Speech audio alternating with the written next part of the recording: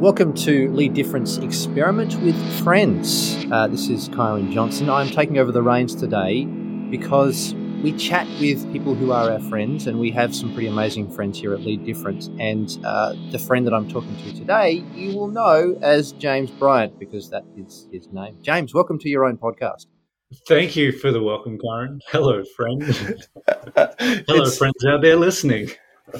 It's very important for us, and we've been planning this for a while, to actually spend time chatting to you and kind of finding a bit about you and your journey, because there is a lot to that. And so I'm excited about what we're going to talk about today. And I'm just going to jump straight into it, really, because you founded Lead Difference. You're the guy. Like, do you have a title? No one at Lead Different has a title. No one ever has. You just don't want, because I in my mind you're the CEO, but like, if you're not comfortable with that, then we won't go there. I mean, maybe I am, but it's one of those things where so titles are a double-edged sword, right? They let people know the boundaries, but then they create boundaries. Yeah, and that's a good and bad thing. And so we're experimenting to see what it's like with where the boundaries are. Hey, we just need to get this stuff done. How do we work together to get this done? Yeah. Does it make sense? So that gives an insight into a little bit of Lead Different in the culture. Can you explain, what does Lead Different do? Yes, I can. Great. This is and that's a good question. I want to rewind. For all of Lead Different's existence, people have been saying, yeah, so what do you guys do? And I've fumbled around and made stuff up. And some of it might have worked, but I've actually nailed it down now. I've actually got an answer for you. Well, I'm glad. So here's my answer. Go for it. We build people worth following. Yeah, right. Right. And we arrived on that. And there's a little explanation around it, is that most leadership happens via way of manipulation. Right. So I'm your boss. You do what I say, or I don't pay you, or you get in trouble, or whatever. Yeah. And it's highly carrot and stick related, which is a leadership principle, which is something that is taught in MBAs, the carrot and the stick leadership principle, which is hilarious because it was almost a satirical example from, I want to say, the late 1800s when it comes to how to get a donkey to do what you want. Yeah. Which is okay, but most of the organizations that I work with have very few donkeys involved in their leadership structure. Well, no, actually, I take that back. There's a lot of donkeys. No, just kidding. But if you treat people like a donkey, then they will become a donkey, right? Like, if that's the framework that they're in. Yeah. Yeah. And so what we say is, how about, instead of moving from like high level manipulation, which is what most leadership is, how do we move beyond that to being a person worth following? And when you're a person worth following, most issues begin to take care of themselves culturally. And so we dive into that, and that's kind of our approach, is become a leader worth following instead of trying to worry about, why won't this person do what they're told? Why are they? So let's move on from that and explore, what am I doing? How am I feeding into this situation? And why is that important? Because we can't control anyone else, no matter how much we think the carrot and stick works. Like, you've got a little people who live in your house. Yes. I've got slightly bigger people who live in my house, 7 to 5 year old, and you got a 5 and a 1. 5 and a 1. Okay. And like, as adults, we can't control little people. Like, why do we think we can control older people? Yeah. Controlling people leads to incredibly toxic situations usually. So the way we look at it is, most organizations are defined by a mixture of chaos and inertia. I was talking to a really big organization this week with one of the heads of HR. There's 90,000 employees there around the world. And I was like, I'm going to throw this out there and see what she says. I said, yeah, I would argue that most organizations are defined by chaos and inertia. And there was a second pause. I was like, oh, I might have lost this contract. Yeah. She goes, yeah. Yep, I think you've nailed it. And then the reason is, and I say, well, if our organizations are defined by that, it's because we are as human beings, right? So me, if I'm drifting along, if I'm not focused, I'm not paying attention, chaos and inertia begin to define my relationships, how I'm going at work, my finances, my relationship with kids, my relationship with my wife, and it becomes kind of mix of chaos in moments and then inertia in other moments, and that's why our organizations are defined by that. Yeah. And so part of like the theme that we've been talking about the last few episodes in the podcast is around about creating a deliberate future, from shifting from default to deliberate future. And we're going to look at that in a moment for you. But I want to take you back to kind of 12-year-old James. Yeah. What was his aim? But what's 12-year-old me? 12-year-old me is obsessed with basketball. I'm trying to fit in and figure out where I fit. People have always been a curiosity to me.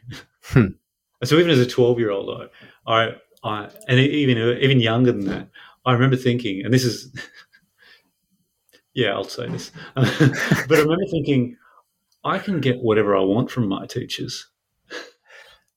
Right. That is an interesting insight into your psyche. Yeah. Yeah. In that I could high level manipulate teachers to whatever I want. So I had classmates coming to say, hey, can you get that test delayed? And I'd be like, yeah, I'm on it. Yeah. And I would get a test or an assignment extension for everyone in the class. I could talk my way into anything. And that was me as a 12-year-old. I used to, my parents said teachers would say it all the time, that I would annoy them and drive them crazy. And then just as they were about to explode, I could feel that they were about to lose it at me. And I would charm the socks off them, and they would think that I was the greatest kid in class. And it would, in an instant, I could turn them. Yeah. Yeah. And that's an incredible gift, but also there's a danger in that, right? Like there's some serious damage that you can do. Correct. And did. Okay. Right. And the biggest person that did damage to was me. Explain that. Well, there's a lack of authenticity in there. There's a lack of real quality and closeness of relationship when you're constantly going, how can I turn this to my advantage? What can I do with this? If that makes sense. Yeah. And that was, I feel like that was me for a large portion of my life. Like my wife has said to me a couple of times. So there's a quote from The Office, the TV show The Office, and there's a guy in there, Creed, who's this old weird dude, yeah. And he says, being in a cult is more fun, but there's more money in leading a cult. So my wife is always saying to me, I think you could start a cult one day. Yeah, that's a profitable opportunity for you. Yeah. But it's interesting holding that space and knowing when I'm interacting with people that in what I do, in the training that I run, in knowing that I can manipulate, but that'll be the destruction of me and this environment. And knowing that is it took me close to 6 or 7 years to become comfortable with being able to influence people without manipulating them. Yeah. Because I'm curious, how did you first realize, hey, this is manipulation and I'm not comfortable with that? And then how did you realize, okay, now I've reached a point where I'm comfortable influencing people without manipulating them? Yeah. So I would have been about 17 when I realized it was manipulation, and I wasn't comfortable with that. It wasn't until I was about 35 that I figured out how to do it. Yeah, which I feel like coincides with the start of Lead Different. Yeah, and a lot of that coincides with, a whole bunch of stuff going wrong in my life, and me beginning to rebuild. And that's one of the beautiful things about when you have everything stripped away. Is you can decide what you take with you. So I think everyone's life should be like demolished and hit rock bottom at least once or twice a decade. Yeah, good. And so, well, let's talk about that for a second. Those things that have shaped your life and have kind of stripped you back between sort of 12-year-old James and now. Like, what are those key moments that have actually had that influence on you? Yeah, so I moved to America when I was 18. Yeah, pretty much straight after high school. For a year between, I went for a year between high school and America. I went and lived on Rottnest Island and worked in the Kingston Barracks kitchen. So I'm not sure I knew that. This is news to me. So in 1997, if you went to Kingston Barracks for any kind of school camp here in Perth, I would have prepared your food in some way. Wow. Yeah. And it probably didn't taste great either. I was in no way qualified. I had a friend. I had a friend. My dad had a friend who ran a big catering company, their Perth office, and they used to cater for mine sites. And I was like, oh, I need to make some money before I go to America. So I got a job with them.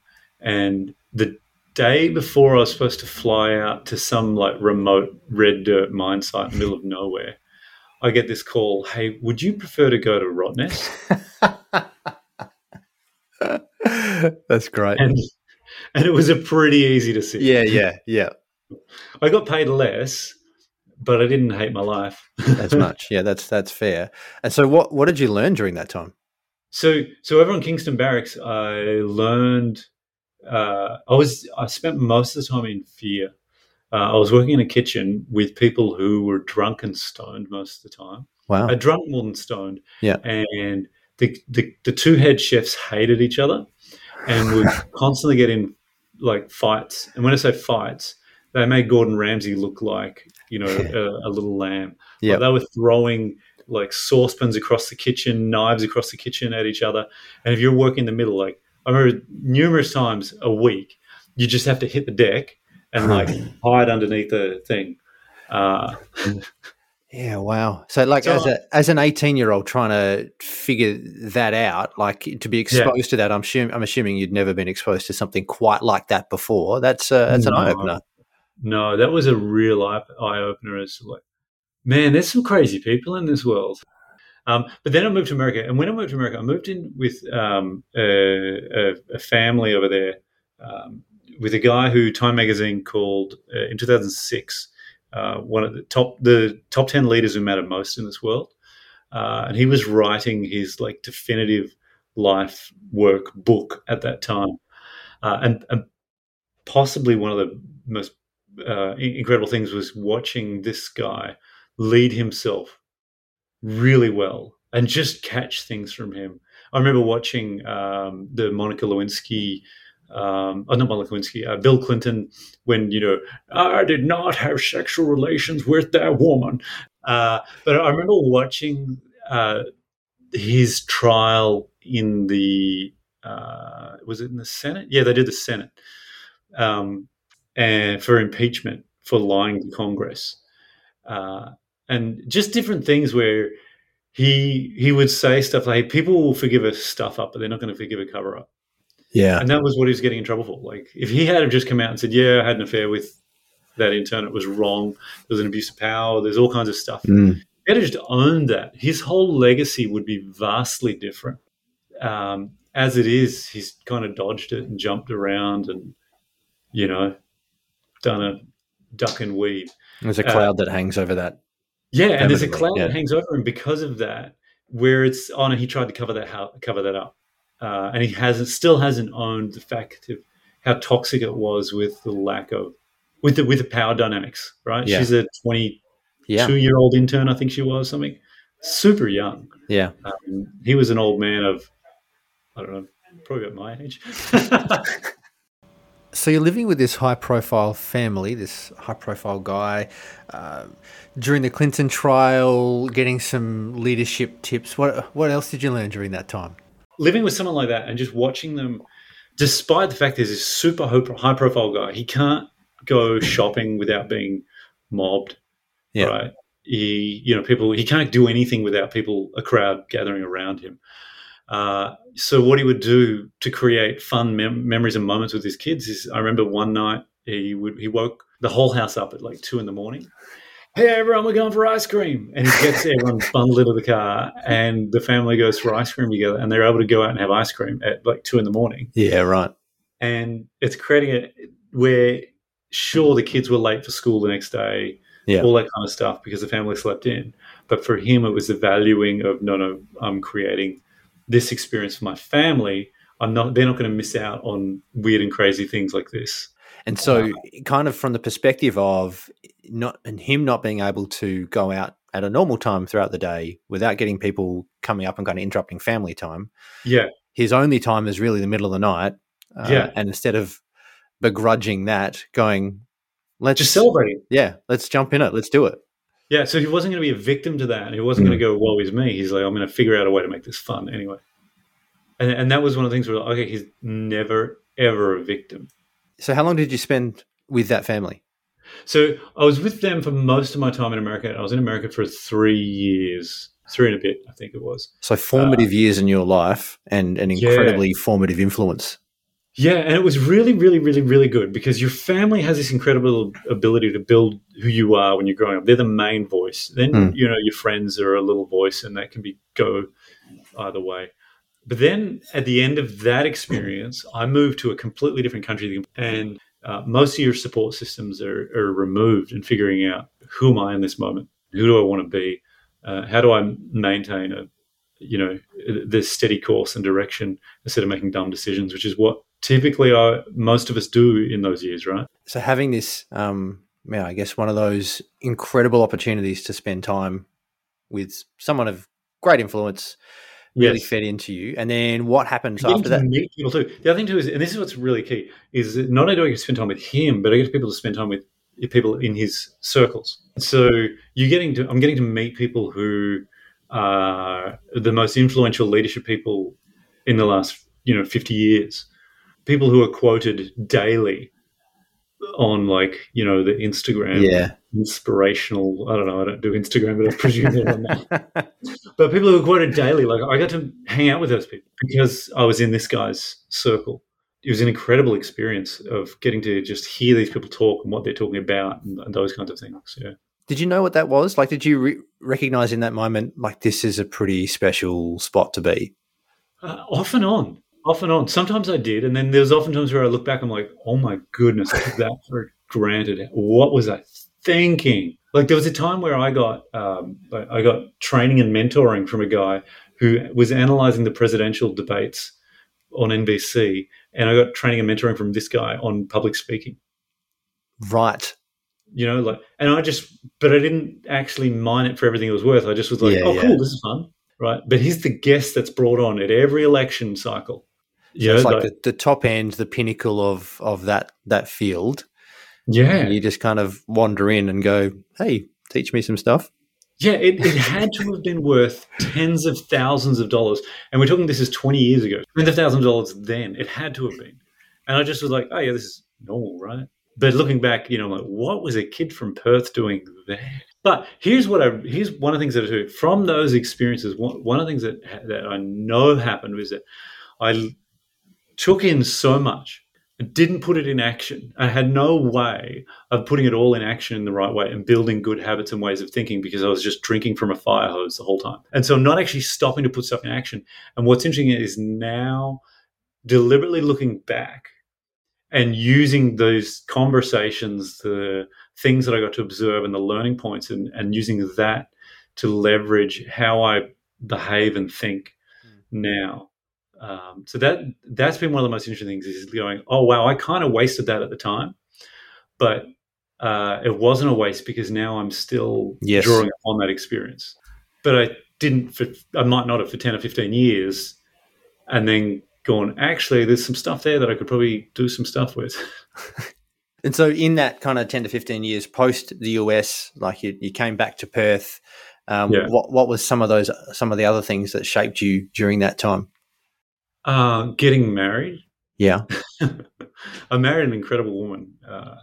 And it's like every other thing that I did. I did so many poor decisions when I was 22, 23. And yet I made the most incredible decision of marrying my wife, Lisa. If I was to do that 10 times over, I think 9.5 times I do that poorly. And yet somehow in this version of the multiverse, I got it correct.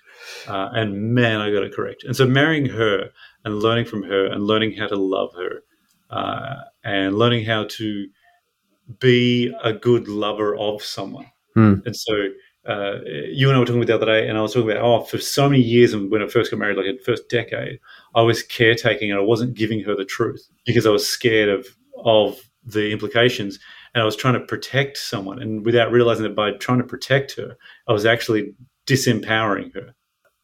And yet she, despite I was doing all these mistakes, she's loved me and continues to love me, and we've built this incredible relationship.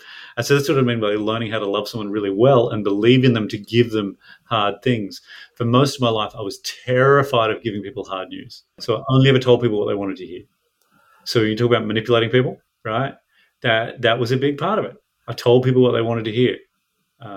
Nowadays, people who know me go, "What now? Who's that guy?" That's not me. And so where does that come from? Like the desire to only give people good news, what was the driving motivation for that? And then your ability to do it now, what's the driving motivation for that? Yeah, so the driving motivator, as a kid growing up, and this is what I've realized, my sister and I were talking about it, like, we grew up in this incredibly loving home, but it was also, my parents got married really young and had kids really young. And in that experience, there was a lot of anger in the household. And as a kid, like my dad's taller than me. I'm pretty tall. He's taller than me, and this huge presence. And anytime he got angry, it was like run for the hills time. And so it was learning to in the space of that in that kind of environment I was learning how to navigate that. And how you would do that would be only ever tell him what he wanted to hear. Sure. So kind of learned behavior. Yeah, it was a learned behavior from my family of origin stuff is always incredibly influential. And so that was where I learned it from. And then I learned it is, this is superpower. Oh, wow, I can control the situation if I do this. But then I soon learned that it's incredibly, essentially, if you're only ever telling people what they want to hear, there's a lack of, I've mentioned before, a lack of authenticity, a lack of realness. And that becomes an incredibly lonely place. And so wanting to change that was understanding that, I've been given a whole bunch of stuff. A whole bunch of stuff has been invested in me by these incredible people, incredible leaders. A whole bunch of wisdom has been planted in me. If I don't use this and wield this carefully, not just like a hammer, but carefully, but give it to people even when it's hard for them to hear, that's absolutely wasted and a crime. And learning that was how things were going to play out if I kept on that trajectory. And so beginning to then choose to have the harder conversations. And the person who I began to practice that with the most, and then it expanded out from there, was I started with Lisa, being honest with her and giving her stuff. And just trusting that she's a big girl. And even if I'm wrong, and even if I hurt her feelings, she's not going anywhere. She's staying with me, and learning what that kind of environment looks like. And that's essentially what we all want. We all want to be in a space where people can push back against us, and we know that they're on our team, though. Yeah. Whether it's a workplace, whether it's in families or friendships, we want to know that there can be friction, but they're also on my team. And so the journey of that, kind of mapping it out, sort of self-preservation at the start, this learned behavior, which then turned into, hey, I can use this to my advantage, which inauthentic, lonely, isolated place, then come to a place of actually I want to create a space which is going to help people grow and develop. And it's more about them than it is about you and your experience of it. Yes, because it started out. You've put that perfectly. So it essentially starts out as self-preservation, and and you can't serve people if you're in self-preservation mode. And so this whole different building leaders worth following. We can't do that if we're protecting ourselves and preserving ourselves. You have to actually want to serve people, and so that's been a big shift for me, realizing that was an integral part of it. Was there a catalyst for that shift? Like what helped you? Because that's a big jump, right? Like if you've spent your entire life doing it this way and then going, well, I want to try something different. It's not just a switch to flip. Yeah. Yeah. So I got arrested for something I didn't do and had to go to trial for it. Yeah. And it was a pretty big deal. If the jury didn't like me, which is essentially what it came down to, if the jury didn't like me, I was going to jail for 12 years. Yeah, right. Right. And in that experience, to find a really good lawyer, because you don't want to gamble on like this kind of stuff, that experience is multiple hundreds of thousands of dollars experience, right? So I don't have that money. I'm borrowing that money from friends and family, which means that economically I'm in the hole, in a bad place. Relationally, people heard that I was accused of something and arrested for something, and they kind of ran for the hills. So I found myself alone. And then I just discovered through that experience, one of the most freeing things was I've got my family around me. I got a couple of friends, it wasn't many, and I got my wife, who just has been incredible. And learning that I don't need everyone to like me. Telling people what they want is so that they'll like me. Yeah. And learning that I'm okay. And not only that, but the people, so the family of origin stuff, which is how I developed that skill of telling people what they want, they stuck with me all through this anyway. So if they're going to stick with me through this, then I can probably don't have to tell people what they want to hear anymore. And obviously I was acquitted and not guilty unanimously in a very quick time because the whole thing was so absurd. But in that experience, just learning, looking, because when everything about me was kind of laid bare and just ripped open in this experience, and when that's put on display, and you're able to go, I'm not guilty of anything that you guys just accused me of. I also don't like me, though.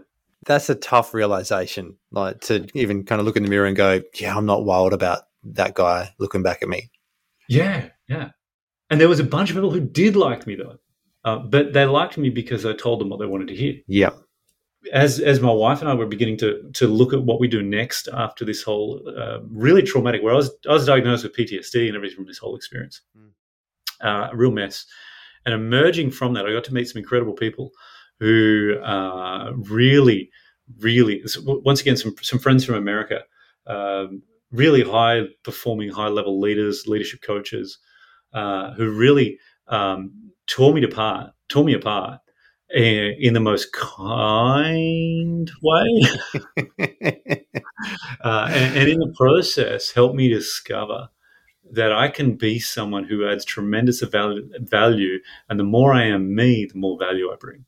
And when I'm me, what I'm doing in that process is bringing out the stuff that's been invested in me and letting that out to surface, whether people are going to respond positively or negatively to it. But doing it with the desire to serve people is the important part in that. And in that experience, so I was like, well, I've got all these really famous, influential people. I'm going to bring them out here. I'm going to start Lead Different, and I'll run these events, and these people speak at it.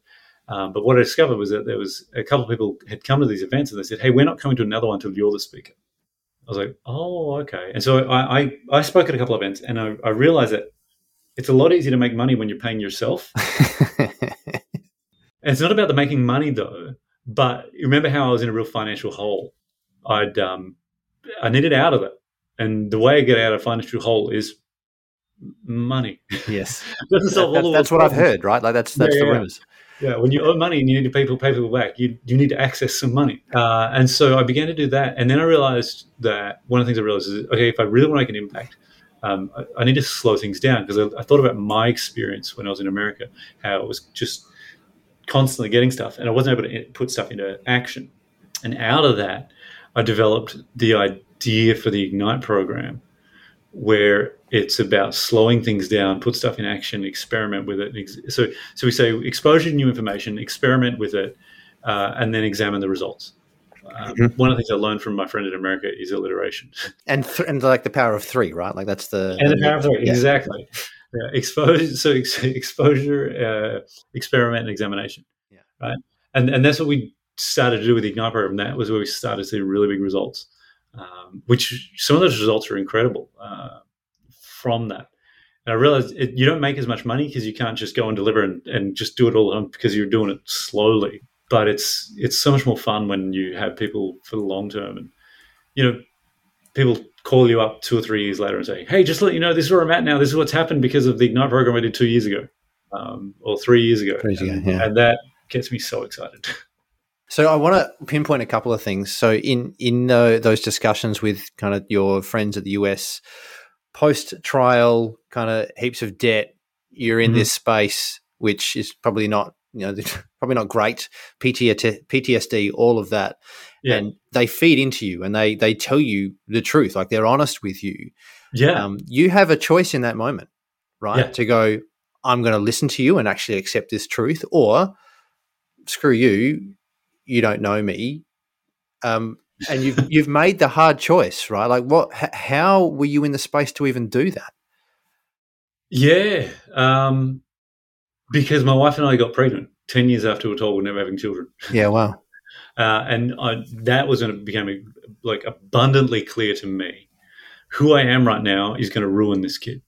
And that was one of the things I was like, okay, time to change some things. And so, and the other day, so I was watching a movie on Netflix called Bruise, I think it's called, or Bruised. I think it's Bruised with a D. Bruised, okay. Yeah. It's Halle Berry, I think her name is. Yeah.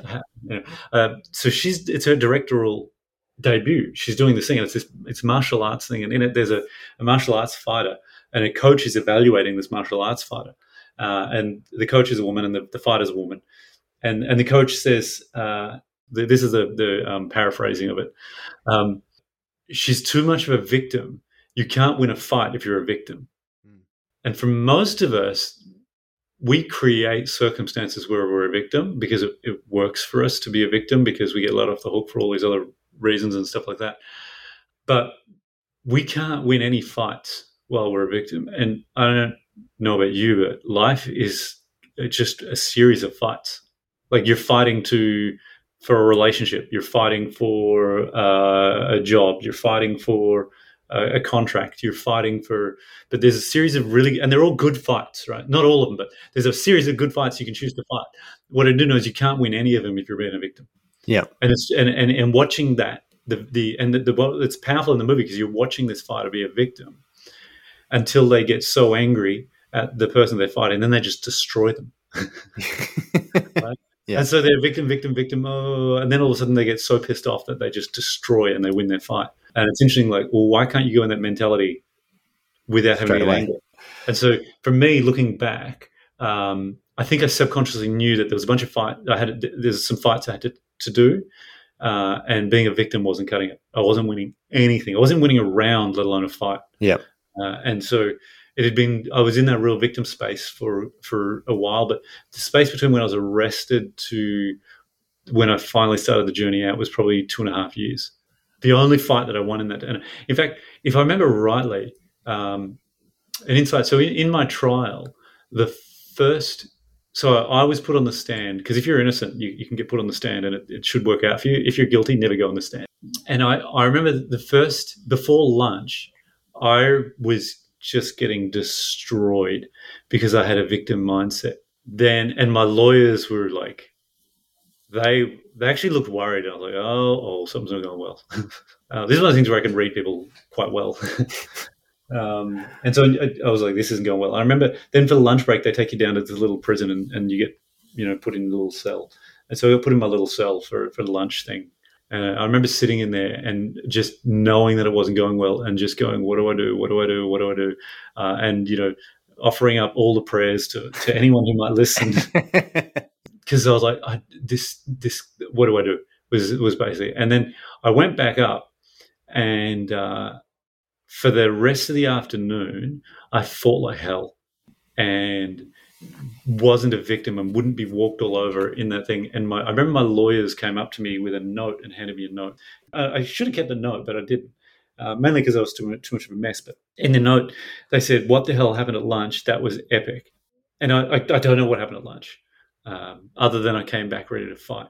And that's what happened, is that I went to America and I met up with some people, and they woke up in me the desire to fight for something. Yep.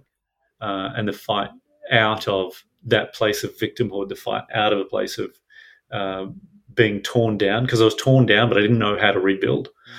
And so to fight for the rebuild and fight for the things who I want to be in the rebuild. And it's been a journey of that ever since. I still feel like I'm rebuilding. I'm curious, kind of after you've hit that point of like, the fight has been awakened within me. Yeah. What was your first decision that you took, which kind of put you on this trajectory of like deliberate future versus default future? What was the first thing you did? Yeah. So one of the first things was sitting down with Lisa and talking about what kind of marriage we're going to have. Hey, this is who we're going to be. And she was like, all right, I'm in. One of the second things was going, I am not working for anyone else. I'm going to start a company. I've got a kid, and I want my kid to grow up in the best city on the planet. The way that happens is that my kid grows, and Elizabeth Quay was being finished at the time. The new footy stadium was like, that's not going to be what makes Perth great. The thing that's going to make Perth great is the people. I'm going to start a company that's going to build into people. That's going to make this the best city on the planet. So that's what I began to do. One of the things was like, I'm no longer just going to take a job from anyone. I'm going to create the job that I want to work at. And I became unemployable. So that was one of the big things. It was just, I'm going to do that. And so I started reading voraciously about how to change my brain and the way that I think. Came across some incredible authors from the last couple of thousand years. That's a beautiful thing about books, right? Like someone a couple of thousand years ago was really, really sharp, and either they wrote it down or someone else wrote stuff down that they said, and we get to access it today, a couple of thousand years later, in a completely different planet. Like the planet that we're on now is a completely different planet to the one that they lived on. Yeah, but there's still some timeless principles which are like key across all humanity. Yeah. And so just reading about Marcus Aurelius, reading about Epictetus, reading about a lot of the Stoics and different interpretations, reading about Malcolm X, reading about all these different interesting people who had a fight that they wanted to fight. Reading about Abraham Lincoln. The guy was extraordinary at rebuilding. He was tasked with rebuilding America after the Civil War. Right? How does he try to unite that country? So that was one of the things that I was, I would read anything along those lines and try to and do it with the purpose of integrating. I wanted to be really different at the end of each week than I was at the beginning of each week. And so my growth that I went through in that period of time was incredibly steep learning curve. And I'm not on that because I actually don't think it's sustainable long term. I was going to ask about energy levels for that, because that's exhausting, right? Yeah, it was incredibly exhausting. Yeah, it was very, very tiring. And my wife laughs all the time at me. She's like, "You are not the man I married." In a good way, yeah, like in a positive way. Oh, yeah. No. I haven't actually had the courage to get her to clarify. You're just, you've got your own perspective on that. That's fine. Yeah, I'm going to choose a perspective, but it's in a good way. And so I guess within Ignite, and we'll talk about Ignite in a second, but like part of it is there's an element of risk where people will kind of figure out the best way to take risks. And I'm curious about the risks that you took that were kind of substantial but paid off. Yeah. So I remember one of the first people to come out from America. I was going to put on a leadership training event with them. And one of the risks was when we were planning it, they said, so is this going to work financially? I was like, yeah, I'll be able to get 150 people in a room. They'll all pay $150 each. And it'll be easy. Yeah, I'll get it covered. And he was like, oh, okay, cool. All right. And this guy had just seen me back in America when he was having crucial conversations with me around the idea of me learning to fight again and stop being a victim. And so I understand now why they might have been a little bit dubious. Yeah, that's fair. But I took this, and he took a risk too. Like I remember he told me he got in the Uber on the way to or a taxi or something on the way to the airport from LA, thinking this could be the dumbest thing I've ever done. And that was his perspective, and mine was like, well, I hope everyone shows up. Yeah. And I did. I put on a series of events, and I remember he was here for a week, and over that week, we did a series of events. He left Australia with over 20 grand, and over that week, I'd learned less than 2 because I had just taken the risk of I just need to get something going here, right? When we talk about momentum, I talk about momentum a lot. I was like, I just got to get something moving, and I remember my wife going, "You put a lot of work into that for 2 grand. I'm not sure you got the right end of that deal." And that was a huge risk because then he contacted his friends. He's like, "Hey, I got this guy in Australia and he's doing some really cool stuff." And so some of his friends who were also in the same kind of space were like, all right, I'll come too. And I was bringing those people out here without them being famous, just going, I'll be able to fill a room. And so, yeah, and constantly doing that. I'll be able to book them into different corporations are going to book them and whatnot.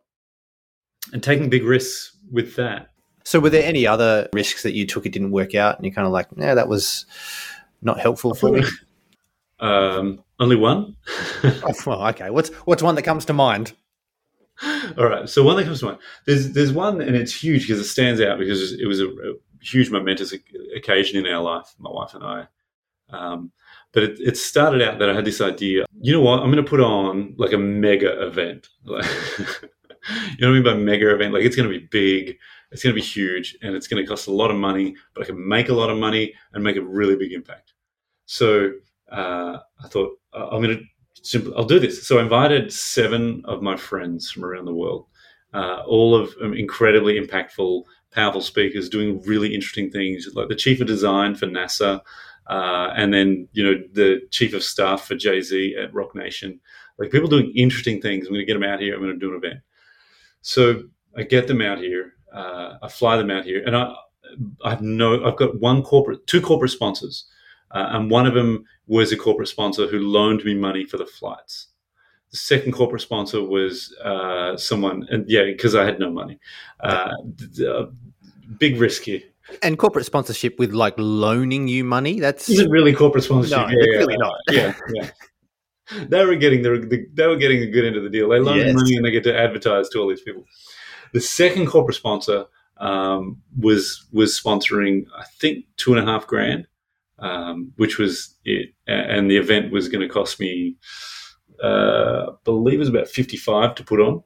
Goodness. $55,000 to put on. Maybe it was even more. It's all one big kind of money nightmare. Money blur. Yeah, but there's a couple of good things that come out of it, and we'll get to that at the end. But I put them on. I book them all out here. They're all keen. They're all excited. Half of them know each other. We've met. We've been in each other's circles for a few years. And at the, I remember the week beforehand, and I need about 350 people to break even, and that's my break even point. And all these people have said, "Yeah, I'm going to bring this many people. I'm going to bring this many people." I've spoken to all these organizations, and the number that I'm at, where supposedly all these people are coming, is over 700. So I'm like, I should be good. That's it. You double what you need to be. Yeah. Yeah. A week out, and I've sold 150 tickets. Mm. And one of the things I realized, there was a whole bunch of people who, when they said, I'm going to bring 100 people, what they meant was, I'm going to come this year, and if it's good, I'll invite people next year. But this year, I don't want to put my reputation on the line in case your event sucks. Yeah. So I remember we were about 3 or 4 days out. The next day, I'm going to start picking up all the guests as they arrive from different places around the world. My wife comes in early morning. She sits on the bed and she says, I know you got a lot on and it's probably not a good time to tell you, but I'm so excited to have to tell you, but we're pregnant again. Which for us is like, she's a relief teacher and I'm self-employed. So there's virtually no parental leave or money available to us. So it means that one of us is going to be cutting back on income. And my wife's income at that stage was much more reliable than mine. So it was a big, oh crap moment. The event ran. I ended up having maybe 210 people there. I lost over $40,000 of my own money. The corporate sponsor, oh, that's right. The corporate sponsor, I'm an idiot. This is on me. I didn't get the check from them until I was so busy doing everything. I didn't get the money from them before the event. The corporate sponsor comes along. I meet with them afterwards. They're like, that event was incredible. It's one of the best we've ever seen. And that was the widespread feedback was that was one of the best events we've ever seen. That was amazing. I'm going to bring all my friends next year. The corporate sponsor, that was one of the best events we've been involved with. It was amazing, but you didn't have the people there who you said were coming. We don't want to pay. Wow. Yeah. Now, it's not in the contract that I have a certain amount of people there. They never paid. So it was that organization is, and the people involved who gave me that feedback are blacklisted. Like, I will never trust them again. Like, Well, that's fair. yeah, like I said, that was all out of my wife and I's pockets that were empty anyway. We had to pay people back for that. And it took me a year to pay the corporate sponsor back for the flights, at least, maybe even longer. Because as my wife she went through a pregnancy, she couldn't actually work. Like, the pregnancy was pretty rough. So you guys are in this massive hole, right? Like, how did you dig yourself? You can't dig yourself out of a hole. How did you climb out of that hole? How did you find your way out? So because I was in such a big, huge hole, there was a guy who was at the event who's he's an accountant, and he's a really sharp guy. And he came to the event. He's like, that event was actually extraordinary. There's something to you and what you're up to here, but you're a financial idiot. And he wasn't wrong. That's a truth. I love it. And that guy ended up buying into the company, Lead Different, and he's a business partner to this day. Well, that's it. Like, that's the risk that you took, that, really quite costly. But there's, as with anything, I think there's always something good that comes out of it if you're ready for it. Yeah, and if you look for it, right? So I remember he actually came to me and he goes, when he saw how he came to meet with me to tell me how great the event was, and we caught up. And obviously, I must have been looking like I'd just been shot or something. Because he said, I've never seen someone look so devastated and broken and alone as when I met with you. And that was how I felt, because I was sitting with this debt that only I was carrying, having tried to do something extraordinary for a whole bunch of people in the city. And I felt just so alone after that. And he was like, I've got you, man. And so it turned into this real success story, but that was a mistake, a risk that did not work out. So if there was one thing that you had to tell the world, what would that be? This changes weekly. This week, what I would say is focus on being good, not looking good. Unpack that a bit. So a lot of the time, when I work with leaders, when I work with organizations, individuals, one of the things that I notice is that a lot of people spend a lot of their time covering their own ass, right? So they're worried about what they look like. They're worried about they're managing their reputation is probably a good way to describe it. And so they can try to control some kind of narrative about who they are and what kind of person they are and what they're up to. So they'll only choose stuff that they think will make them look good. They'll only take on tasks or invest time and energy into things that they think, this is going to get me noticed. And that works for a while. But for each person that you have inside your circle where you're trying to control the narrative and you're trying to look good in front of it, the difficulty and the anxiety grows exponentially. So I call that you're trying to manage your reputation instead of growing your integrity. And so when I say you're trying to be good, actually do the work to become the person who can be trusted with whatever skills or success that you want to chase down. And so that's kind of my message right now. So focus on the things that are actually going to produce the results where this is who I'm becoming. I'm going to do the work that no one notices. I'm going to do this stuff. I'm going to deal with the stuff within me that I could probably ignore for now, but deal with that stuff. Have those conversations that you typically run away from, especially with yourself. There's so many, I had a conversation on my Vespa on the way here, and it was on a level of success that I've been a little bit scared of. And a lot of it was based around, I don't want to be noticed. I don't want people to notice me, because then all my flaws will come to the surface. People will know stuff about me, and people will start talking about me if I become any kind of success in this area, as opposed to everyone already knows that. How about you just trust on putting the work in to become the person who can be trusted with that success? That's good. Thank you. What are you reading and consuming at the moment? Yeah. So I ran an event a couple of weeks ago, and in it I was trying out some new ideas that I've been developing over the last 18 months. And I put them out there, and they work. And people seem to really enjoy it, and were excited by it. And it was pretty funny, because then my wife said, "Hey, have you listened to this podcast? It's Tim Ferriss interviews. I think the guy's name is Dan Schur, and he's a producer, and he was on The Office.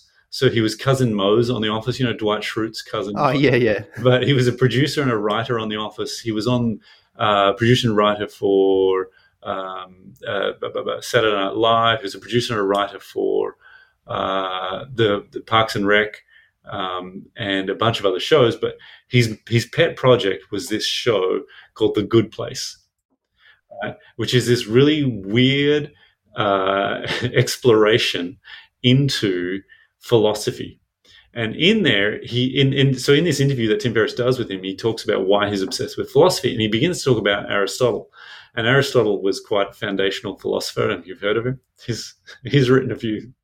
Yeah, I have come across him. Yeah, okay, cool. But Aristotle had these things called the virtues, and the way he talked about the virtues, I didn't know this, and this is annoying because I thought I had this really cool, interesting new thing. And basically what I'm doing is I'm building upon the work of Aristotle. And so, which in reality is not necessarily a bad thing. It's something to be sneezed at. To be able to build on Aristotle, that's got to be okay. Yeah, if I'm building on his work, I might be on the right track. So what am I consuming right now? Is I've gone back to The Good Place, and I'm consuming that show. It's on Netflix. Highly encourage people to look at that because it's on moral ethics. And I'm now at the point of view where I think that the study of moral ethics should be required to graduate from high school. But on top of that, I'm also diving into Aristotle's virtues. And so I'm doing a deep dive on the internet for that. Because the way he talks about it is that if you have too little courage, that's a bad thing because you end up doing nothing. Right, you're too scared of everything. If you have too much courage, that's also a bad thing because, like in a battle situation, hey, you're just going to charge out into the battlefield without thinking about what the most strategic way to do this is, and you'll die. And so the way he frames all his virtues is that too much is not a good thing, and too little is a good thing, and finding that balance point. The other thing I like about Aristotle's virtues that I discovered is that so there's some philosophers who talk about a lot of virtues and philosophy, and they're like, if you don't do this, you're dead to me. And a lot of philosophers are really hardliners like that. Yes. Aristotle was like, you're going to screw this up, but so long as you're giving it an effort, let's keep moving in the same direction, which is what I love because a lot of what I talk about with that momentum is about, no, just make sure you're moving in the right direction. MLK said, if you can't run, walk. If you can't walk, crawl. If you can't crawl, find someone to carry you. It's that kind of thing. Like, just be going in the right direction. You don't have to get it perfect. Yeah. So, how can people connect with you, with Lead Different? What's the best way? Yeah, not on social media. What? Crazy. So email me, James at Lead Different. Is one of the things. You say they can get added to our email list where we talk about. I talk about a lot of weird things, anything from something that my kids have said through to a deep dive exploration of Aristotle's 12 virtues. You never know what's happening each week on that. Very little market. It's not one of the, some people's like sign up to my email list and then you end up marketed to the whole time. I market something like twice a year, maybe. That's it. This is just creating, and I actually am creating a thing for people. Yeah, I want to create a Discord community to discuss fun things like what we do at Lead Different. So to discuss virtues, so people who want to deep dive on this stuff as well can have a place where they can come and discuss it with other people who've done Lead Different programs or done the Ignite program, whatever it is. That'll be launched in the next week or two. Yeah, which will be after this podcast released. And the website as well. And the website, leaddifferent.org and ignitegroups.org. I will put all those links in the show notes. And the other thing is, if you haven't done an Ignite group, my life's work is that Ignite program, the Ignite group, right? It's my journey out of being a person who couldn't get out of bed to, being paid a lot of money to teach people how to lead themselves. And it's my journey that I went on to be able to do that. What we say is at Lead Different, when we build leaders worth following, is that it's all built on being able to lead yourself well. And so that's our Ignite program. I highly encourage people, if you haven't done that, figure out a way to get that done. Sign up at ignitegroups.org or get your boss to pay for it at work. and get your team at work to do it. That's where it succeeds the most, is doing it in teams. Yeah. James, thank you for joining me on your podcast. Thank me for joining you. Yes, thank me. Karen, it's been a pleasure. Yes. See you, mate. Thanks for listening to the Lead Different podcast. At Lead Different, we are building leaders worth following. And if you'd like to find out more information about this and leading yourself well, head to leaddifferent.org.